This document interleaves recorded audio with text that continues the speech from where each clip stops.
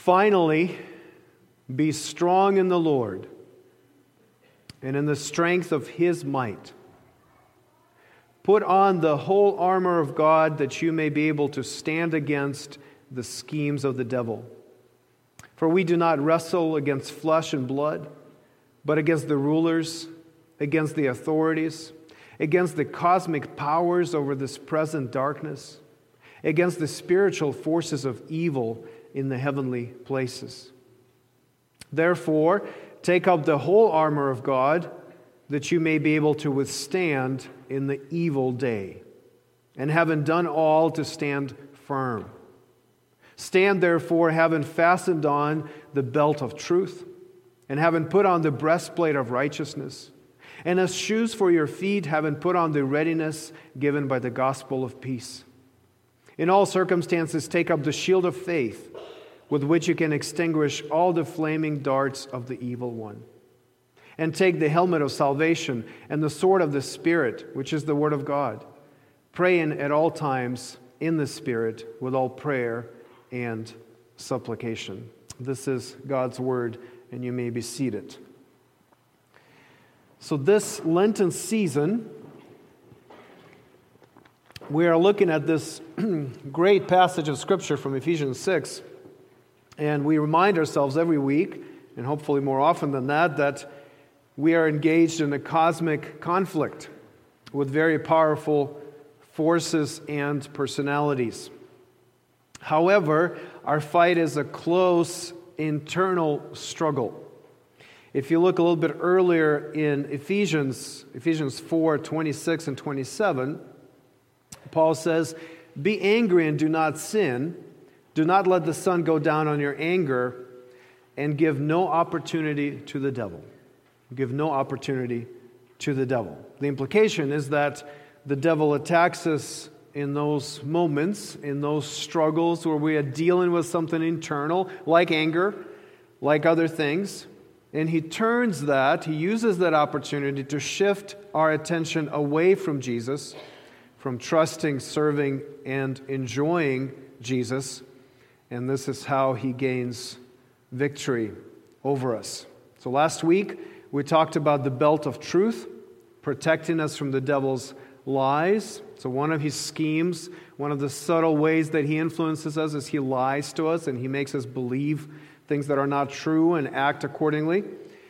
This week we're looking at a different strategy of the devil, which is accusation. And we're going to consider how the gospel can protect us from the devil's accusations. He's not only a liar in general, he is an accuser in particular. Revelation 12 calls him the accuser of the brethren. He's the accuser of the Christians. And so he wants us to feel condemned and rejected. But we can protect ourselves with the breastplate of Christ's righteousness. Now, breastplate is a metal piece of armor for those of us who are not frequent visitors at Renaissance fairs and don't understand how these things work. A breastplate is a metal piece of armor that covers your chest and your abdomen, and its function is to protect all the vital organs. You may be able to survive a wound to your arm or your leg, but if you get pierced through the heart, you lose. And so the heart is protected by the breastplate. In fact, some call this breastplate a heart protector. The devil's accusations cut to the deepest parts of who we are, to the very heart of who we are. They often come through other people, their criticism or rejection, but they only work if they connect with a deep insecurity in our own hearts. Now, this morning, we will learn how not to give in to condemnation when the accuser attacks. And the key idea for us to consider is righteousness. We're going to consider righteousness. Now, I was thinking about the outline for this sermon, and I remembered a conversation I had with a Russian Baptist pastor. And he was asked by someone else in that conversation what kind of training he received for preaching. And he said that when his father, who was also a pastor, considered that his son was ready to start preaching, he gave him a list of templates for sermon outlines. Now remember, this is Christians who grew up and were prepared for ministry outside of any sort of structure or official training. There were no seminaries at that time in the former Soviet Union, so it was passed down from one pastor to another. And this pastor gave his son a list of sermon outlines. So templates you could use. You can look at a text and say, I can break it down in this way. And one of those outlines was, this template was a 2-point sermon where the first point poses a human problem and the second point suggests a divine solution. Very simple outline. For those of you who speak or teach or preach, this is a great outline to use. And so I'm going to use this tried and true simple outline this morning. So first, let's look at humanity's greatest struggle, our problem, humanity's greatest struggle with righteousness. And secondly, let's look at God's greatest gift as solution to our problem. All right, I'd like to show you that our greatest struggle, in fact, has to do with righteousness. Now, I realize this sounds like something you can hear only at church. Only at church do we talk about righteousness in any sort of meaningful or practical way. In the culture, righteousness has a very negative connotation and is used sort of as an insult most of the time. You're so righteous, or you're self-righteous, or you're holier than thou. But in church, we talk about this idea of righteousness that permeates the Scriptures. It's part of our conversations. It's in our songs. It's in our prayers. And what I'd like to show this morning is that this is not just a religious problem or a religious conversation that you can only enter when you're at church. I'd like to quote extensively from several secular sources this morning to illustrate that everyone has a problem with righteousness. Not just religious people. Everyone has a problem with righteousness. Okay, so let me define righteousness and then I'll give you examples and then we'll work through it and see how Scripture can help us solve that problem. Now, in the Bible, we want to define things biblically. We don't want to just go based on what we think, but how does the Bible define this term, righteousness? This word group, several different words in different ways. They're often translated in the Old and the New Testament as righteousness or justice. Justice is another a shade of that. And one dictionary says that this word group tends to be relational and concrete. Relational and concrete. One is righteous with respect to another human being or to God, in a particular kind of conduct or in a particular contention which has arisen. The Bible presents righteousness as a relational dynamic. I can be righteous before someone because I fulfill their expectations. So if I am righteous, that means I am right with someone. It means I am right before someone, in someone's sight. It means being accepted, being approved by someone. It means to pass assessment or inspection by someone who is important, who has the right to do that in your life. The standards of righteousness, they don't exist in a vacuum according to Scripture. They're not just sort of abstract standards that are out there. These standards are set in relationship. The Bible often uses the phrase, righteous before God. Righteous before God. Or some of your translations would say, righteous in His sight. Meaning that to be righteous before God, we are to meet God's expectations. When Psalm 145:17 says, the Lord is righteous in all His ways, it means that the Lord has met the expectations of the covenant relationship with His people. So to be righteous is to be in a relationship and to fulfill expectations, to meet expectations of the other person who is important to you. That's how Scripture presents righteousness. And often in Scripture, if you're a careful reader of the Bible, especially of the prophets, you come across these, they seem like courtroom scenes. They seem like these conversations. They're almost like arguments, like court cases between God's people and God. So for example, and if you download these notes later online, you'll see all these references, but Isaiah 45 and Lamentations 1, those are some examples where you see that in Scripture. There's a conversation happening between God and His people where righteousness of God is affirmed and defended, and His people are acknowledged to be in guilt and shame. So for example, in Daniel 9, Daniel says, "You are righteous, but to us belongs shame." Now, this happens in the relational dynamic. This is really important to understand that these are not just abstract standards. They've been defined by that relationship.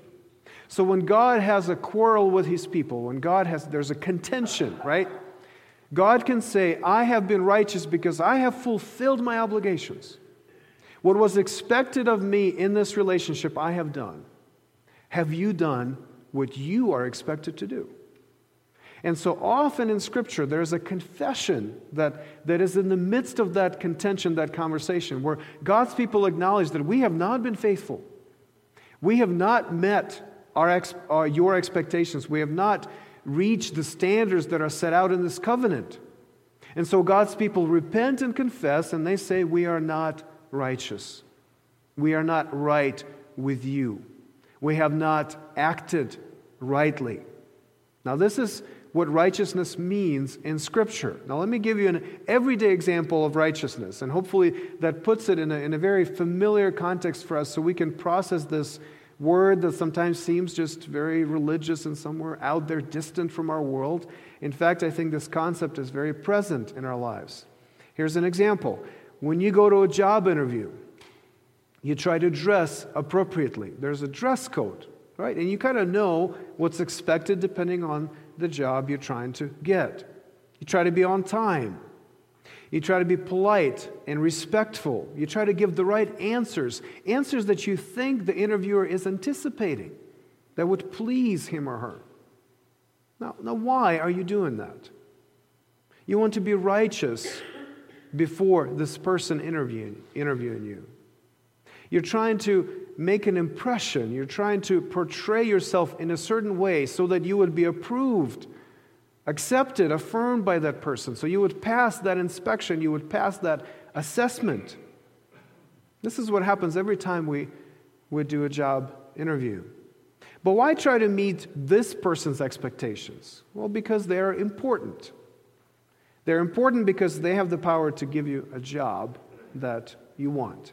Now, this is how righteousness works. Now, when you try to kind of get it out of the religious context and try to kind of cut off the implications and the connotations that we often put into that word in our culture, what it is a relational acceptance. It's meeting expectations. It's being made approved and acceptable in someone's eyes who is important to you. Now, why am I suggesting this morning that humanity's greatest struggle is, in fact, with righteousness? Because I think we all live to gain someone's approval, to meet someone's expectations, to pass someone's inspection, to be accepted by someone we consider important. I think this reality is inescapable in life. Whether you are religious or not, I grew up in an atheistic society, and this is the same reality. You don't have to have the religious terms as part of your worldview to experience this. It's inescapable. We're all living to gain this righteousness with someone. Let me give you some examples from our culture. The comedian John Mulaney, some of you know him, he says, I think very insightful, he says, "If there's a hell, I think it's an encyclopedia.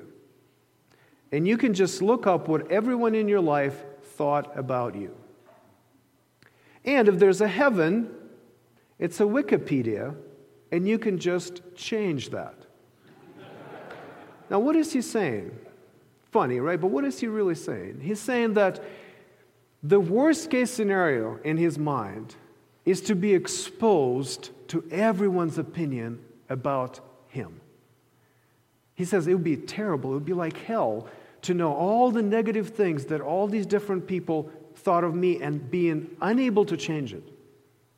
But a positive scenario, the best scenario, heaven in his mind, is to be able to edit what other people think of you. To be able to change the perception of people, especially important people in your life, and to make them think and consider you righteous. Now, I'm using my words, biblical words, but that's what he means. Elton John is one of the most successful artists of all time. Sold millions and millions of records. However, none of what he achieved impressed his father, who never attended any of his concerts or expressed pride in his son's success. Their relationship was strained until his father died in 1991. In his new autobiography, Elton John admits, now this is his words, I'm not reading that into people's lives, okay? I'm quoting people who are processing that themselves. In his new autobiography, Elton John admits that he spent his whole career, quote, trying to show my father what I'm made of. He writes, it's crazy, but I just wanted his approval.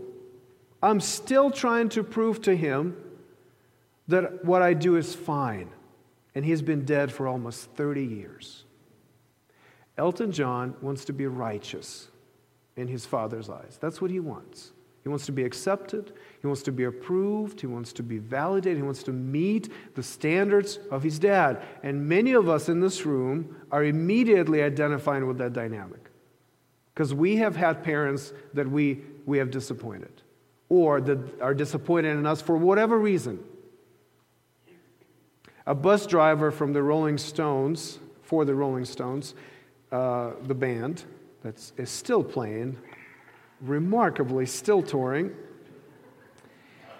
This bus driver, this is probably some years back, reportedly said that Mick Jagger, some would say the coolest person in the world, right, in some people's estimation, called his parents almost every night after he was done with his set on an American tour, so it's 3 o'clock in the morning here.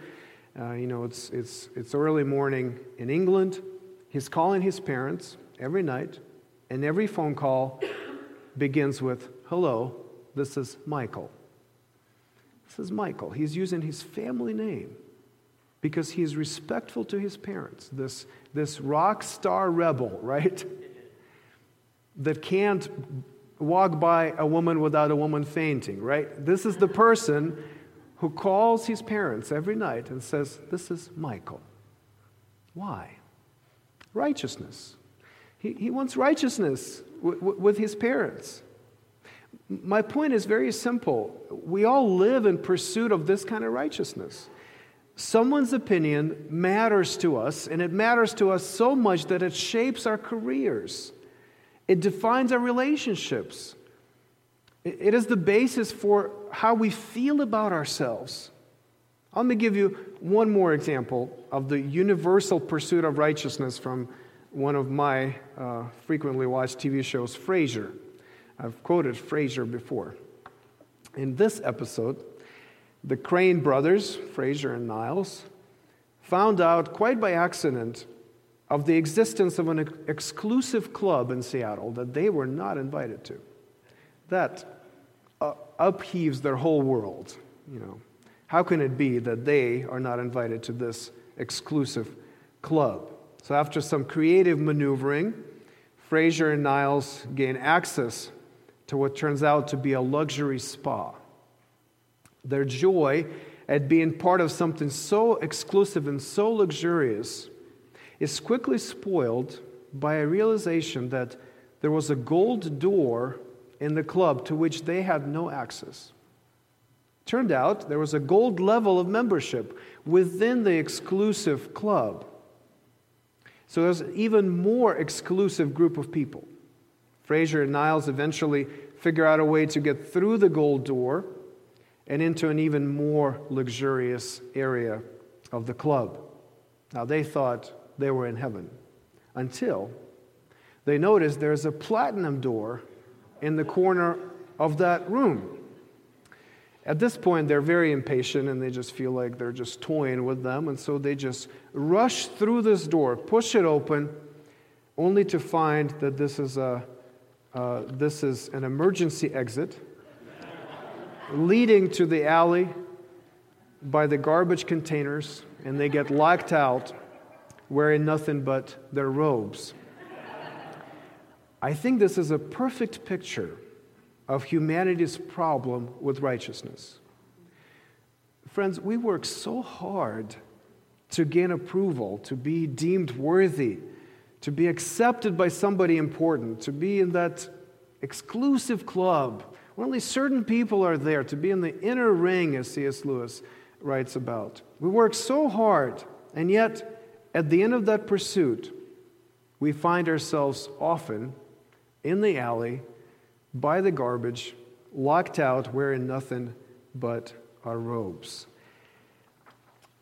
So many people in the church and outside the church identify with this kind of dynamic. And the devil uses that kind of struggle. He uses parental disapproval, for example.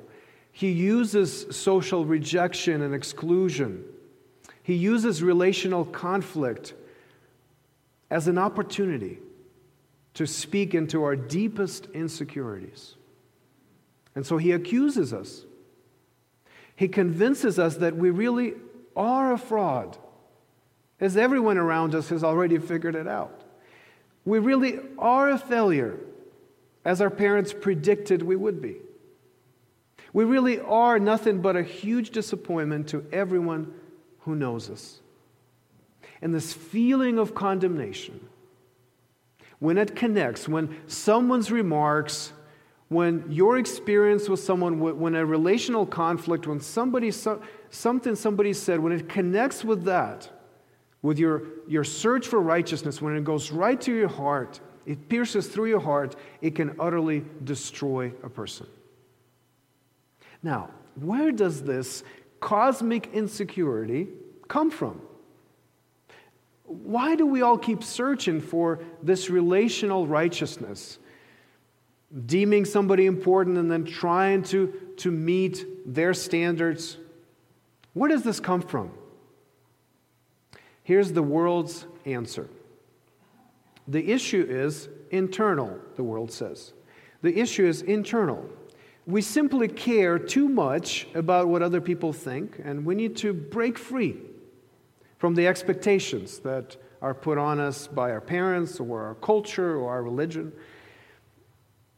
The solution here, the world says, is live by your own standards. Meet your own expectations. And follow your own ambitions. You can be righteous, the world says, in your own eyes, and thus you can forget about everyone else. Now, if you're in this culture, isn't that the message of almost every musical, every TV show, every celebrity interview? That's the message. Don't worry about what other people think. Just don't worry about it. Reject those external standards. Focus on your own internal standard. Follow your heart and you will be happy because you will meet your own expectations and, I add parenthetically, you will meet your own standard of righteousness. You'll be righteous in your own eyes. That's the advice of the world. Now, forgive me a little bit of cultural commentary here. How's that working out in our culture? There are certain scenarios that develop in my observation. Those who follow the world's advice, many quickly recognize that they cannot meet even their own expectations. The world said, don't worry about anybody else, worry about yourself, just meet your own expectations. And we say, I can't even meet my own expectations. Often you hear people say, I want to be the best version of myself. Have you heard that? I want to be the best version of myself. What does that mean? That means there are different versions of who I am. I'm picking the best one, and I'm working really hard to be that, but I am not that. I am a lesser version of myself currently, but I'm working on a better version. Now, that's a person that doesn't need to have any religious guilt. They don't need to have any bad childhood trauma. This could be a perfectly, quote-unquote, healthy person that realizes that they're not what they want to be themselves. Aside from any external standard, their own internal standard is not being met. I like to listen to comedians. As you know, I quote from comedians often, because they are people who are tremendously insecure and they don't mind talking about it. It's very helpful because it gives us a window into the heart. Many of us we don't want to admit things that they admit on stage. And so when they do that, it's helpful for us to see what's really going on in our own hearts. And so comedians often talk about how they could have a great reception from the audience, go back to the dressing room, and think, I missed that one joke I wanted to say. And that would spoil their night. Why? Internal standard, not external. The audience is happy. They didn't know what you were planning to do. They're happy. But the person is not happy because their internal righteousness has not been maintained. Now, there's another group that follows the advice of the world, and they reject all external standards in order to acquire righteousness from within. And so they commit to only do and say what feels right to them in the moment. They don't believe there is a better version of themselves. They just believe there is this one version. This is the authentic version of who they are. And if they simply do what they have to do right now, honestly, before themselves, not pretending, not being a hypocrite, not trying to do anything else anybody else says, but just do what I want to do right now, that's the key to happiness. This is how you get righteousness.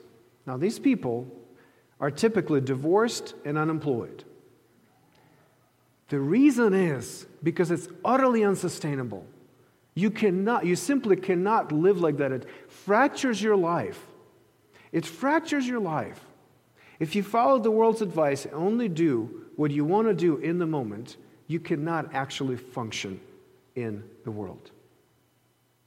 Now, the reason, I think, why the world's approach of internalizing righteousness doesn't work is because it takes an essentially relational problem and it turns it inward.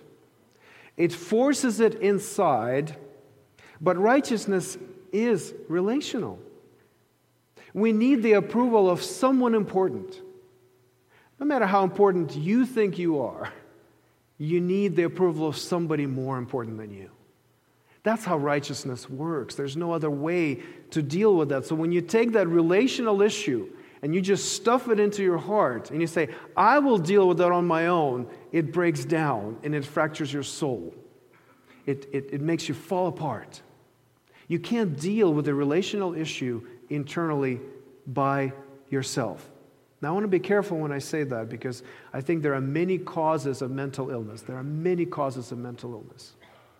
But I want to say that I think the increase in mental health or mental health decline in our society today, I wonder how much of that is rooted in this strategy of taking a big problem and stuffing it inside. Taking a relational righteousness problem and saying, I'm going to deal with it within myself. I think it fractures our souls. I think it brings sickness into our hearts. Because we are not made to deal with righteousness on our own. We need someone else from outside to tell us that they approve of us, that we have passed their inspection, that they are pleased with us. This is how God made us. In human relationships and in relationship with God. Now the Bible, unlike the world, sees this problem with righteousness not as an internal issue to be solved by us, but a theological one. The Bible sees humanity's struggle rooted in our fractured relationship with God. The Bible sees humanity's struggle rooted in our fractured relationship with God. What we really lack is the approval of the most important person. We instinctively know, whether you're religious or not, we instinctively know that we cannot pass God's inspection, that we cannot meet His expectations. The Bible says that our fundamental problem is that we are not righteous in God's sight, that we are not right with Him. And unless our relationship with God is reestablished, unless we somehow become righteous before Him, we have no chance in defending ourselves against the accuser, and we will be condemned forever. This is where the Bible cuts through our cultural views. It exposes how the world deals with these issues in an inadequate way, and it produces a solution.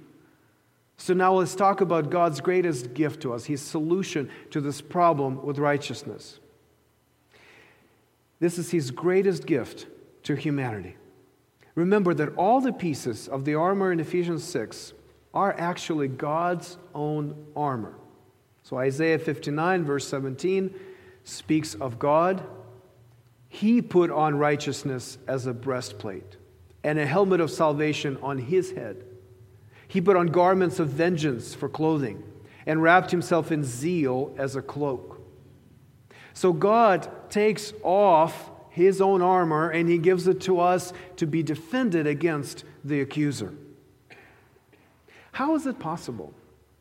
How can we take something that is God's, use it for our benefit, and be able to solve this problem of righteousness? Romans 4, verse 25 helps us.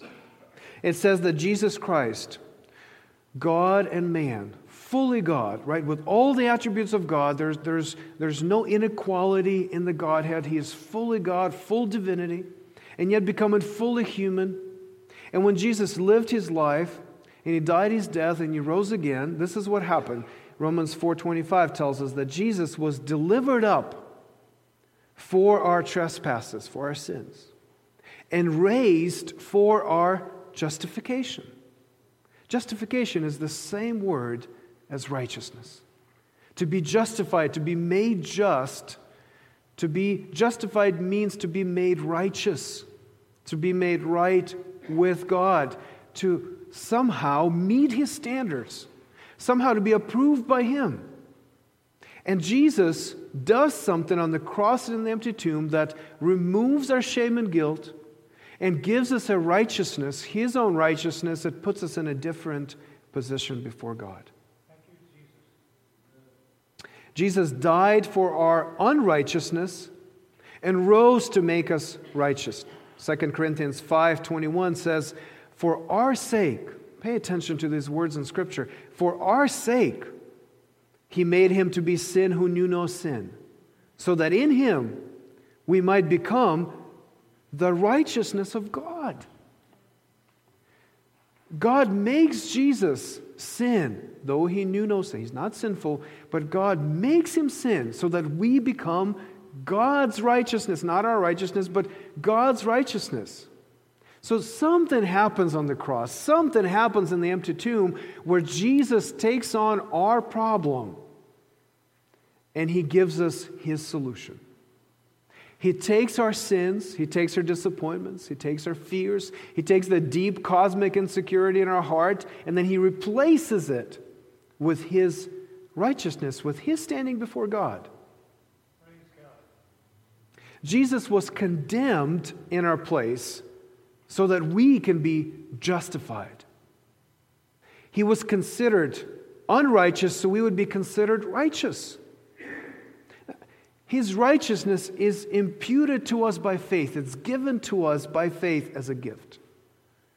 Jesus has God's approval. Jesus is fully accepted with the Father. And in His life and resurrection, He gives us that righteousness. He gives us God's approval. He gives us God's acceptance. He gives us God's perfection to us. This is God's greatest gift to humanity, and it's a marvelous, magnificent solution to our greatest struggle. So if you are a Christian this morning, if you are in Christ by faith, if you've accepted this gift of righteousness, then you are not condemned. You are not rejected. God has justified you based on what Jesus has done in your place. That means that as far as God is concerned, as far as the most important person in existence is concerned, you have passed His inspection. You have met His standards. You are, in fact, according to God, righteous in His sight. All of that because of what Jesus did in your place, instead of you, on your behalf, so you could have this righteousness as a gift. So whatever the accuser throws at you today, God has already cleared you of those charges.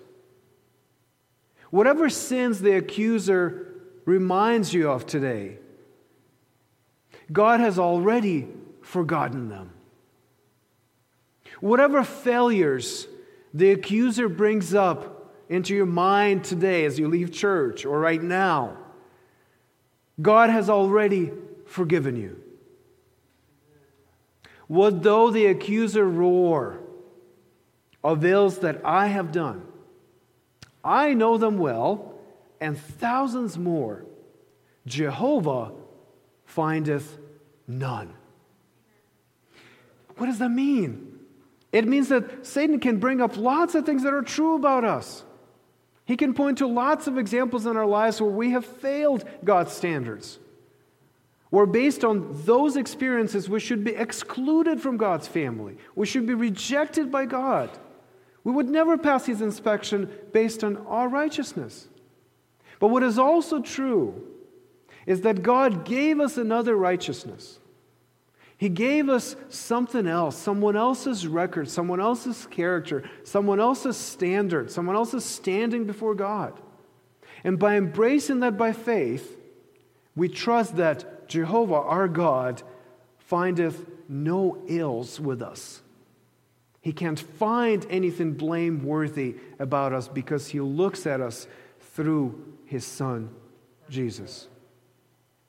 When Jesus died, He took all of our ills and He left them in that grave. When Jesus rose from the grave, His righteousness became ours. So when the devil comes and reaches deep into your heart, and he touches that part of your heart that has been insecure all your life, and he brings to mind that one word somebody said, maybe your parents, maybe your spouse, maybe your friend, maybe your boss, maybe your teacher, someone said, and you knew that they know who you are, and that you would never pass their inspection, you would never please them, they would never approve of you. And when the devil reaches deep into your heart and points to that, what do? We put on the breastplate of Christ's righteousness. That is what you do when the accuser comes and roars and accuses you. This is how you defend yourself. You put on Christ's own righteousness as a breastplate to protect your heart from condemnation, to protect your heart from rejection. When the devil says, you can't go to God, how can you even pray to Him? He will never forgive you. Look at what you've done. We say, with the breastplate of righteousness securely fastened over our vital organs, we say, I can go to God. He will certainly forgive me. Look at what my Savior has done. I'm wearing His righteousness as a breastplate. When the devil comes and says, God can't love you, look at yourself, what a pathetic sinner you are, what a pathetic loser you are. Why would God love you? You say, God certainly loves me. Look at Jesus, what a gracious Savior He is. And I'm wearing His righteousness as a breastplate. Romans 8 says, there is therefore now no condemnation for those who are in Christ Jesus. No condemnation. And the Puritan Thomas Brooks comments, the law cannot condemn a believer, for Christ has fulfilled it for him. Divine justice cannot condemn him, for that Christ has satisfied. His sins cannot condemn him, for they in the blood of Christ are pardoned. And his own conscience, upon righteous grounds, cannot condemn him, because Christ, that is greater than his conscience, has acquitted him. So when the accuser roars, you remind him and you remind yourself, who shall bring any charge against God's elect? It is God who justifies. Who is to condemn? Christ Jesus is the one who died. More than that, who was raised, who is at the right hand of God, who indeed is interceding for us. When the devil points out your flaws and your failures and calls you unlovable, worthless, and pathetic, you say, yes, but I am perfect in Christ. I will boast of the Lord. I will boast in the Lord. For Christ is my wisdom, my righteousness, my sanctification, and my redemption. So I put on His righteousness as a breastplate so I can withstand the devil's accusations. Martin Luther was very sensitive to these kinds of things that happened in his heart. He was very sensitive to the devil coming and accusing him.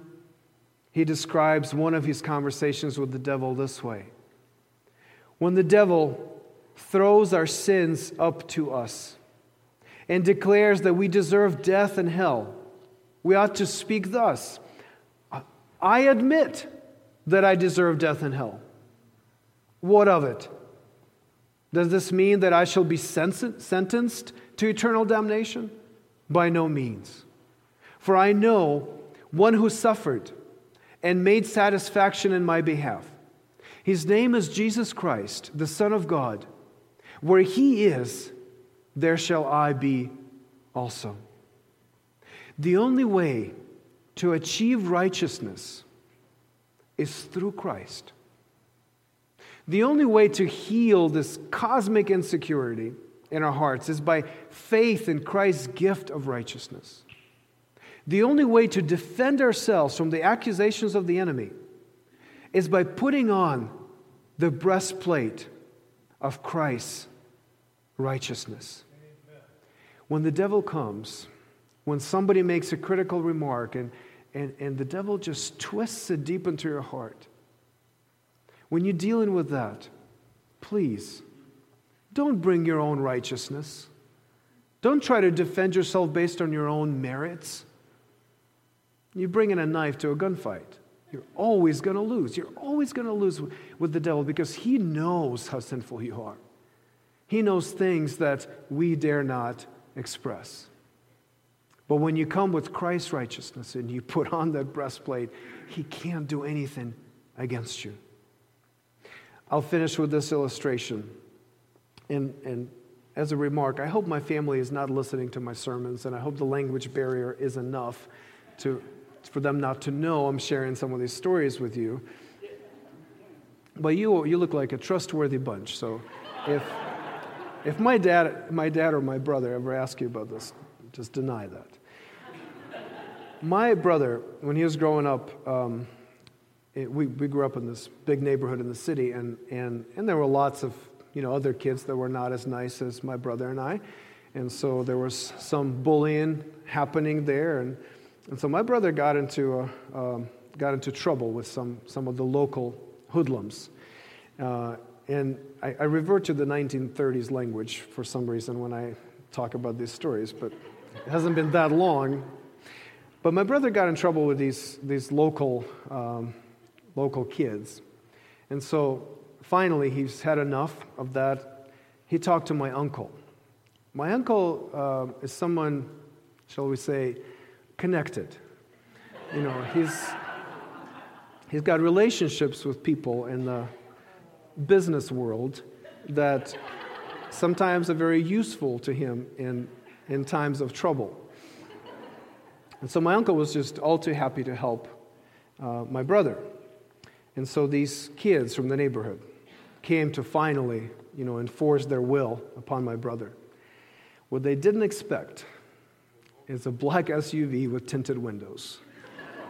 Pulling in, and a couple of boys getting out that you don't know whether their background was military, if it was athletic, or if it was prison. It was unclear.